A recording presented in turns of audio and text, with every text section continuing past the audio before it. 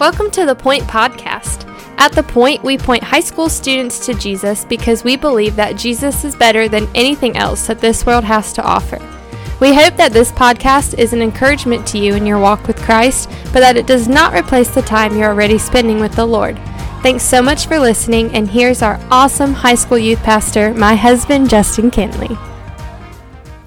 Hey, what's up, students? Happy Monday, man. Today we're continuing to walk through Isaiah. We're 2 days away from student night. Can't wait to see you this week as we continue to walk through Mark. Hope that you'll invite someone. Man, this is going to be a night you want to invite someone to, so I hope you're ready to invite someone with you. And today we're in Isaiah 57, and it's a chapter I hope you read on your own because, again, we're just trying to encourage you, and we want to help you get in the Word on your own. But what we're seeing here is something that a lot of the minor prophets deal with. It's something that a lot of the major prophets are dealing with, because remember, Isaiah is what we call a major prophet. It's not that he's more important, it's just that his work is longer, and the prophetic work that the scriptures include of him is a lot longer than some of the minor prophets. And this is in this chapter we see a theme that a ton of the minor prophets and major prophets are attacking, and it's the theme of idolatry. It's the theme of idolatry and spiritual adultery, the trading of the worship of God for the worship of other things. And that is yet again what we're seeing here in Isaiah chapter 57. So I hope you'll read it on your own, but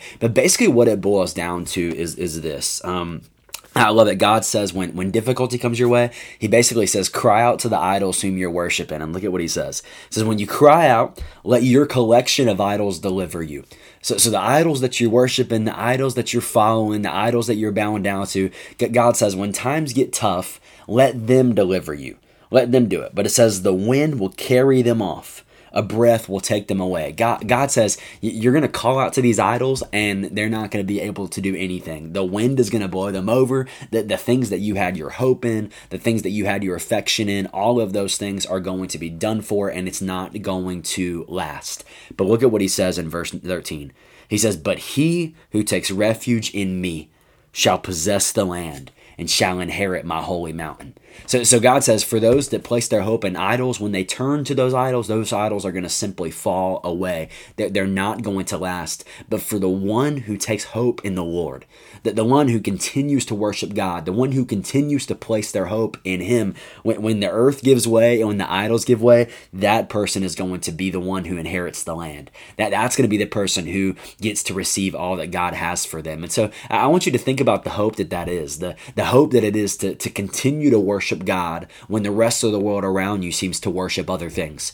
When the rest of the world around you seems to worship other idols and pursue other interests and pursue material things. When the world around us is pursuing things that will not last, that there is value in pursuing and holding fast to God.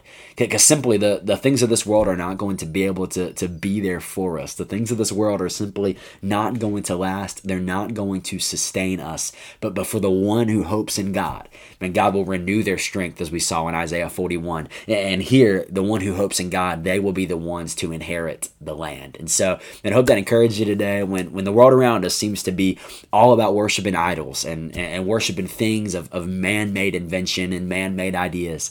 Now let us hold fast to our devotion to the Lord and let us worship him. I love you. Can't wait to see you this Wednesday. Invite someone to be with you. It's going to be sick, and can't wait to be there. I love you, and we'll see you soon. Thanks so much for listening. The Point is a ministry of First Baptist Church Indian Trail for high school students.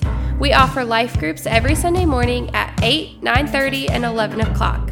And we meet on Wednesday nights at 6:15. For more information, you can go to our church's website at fbcit.org.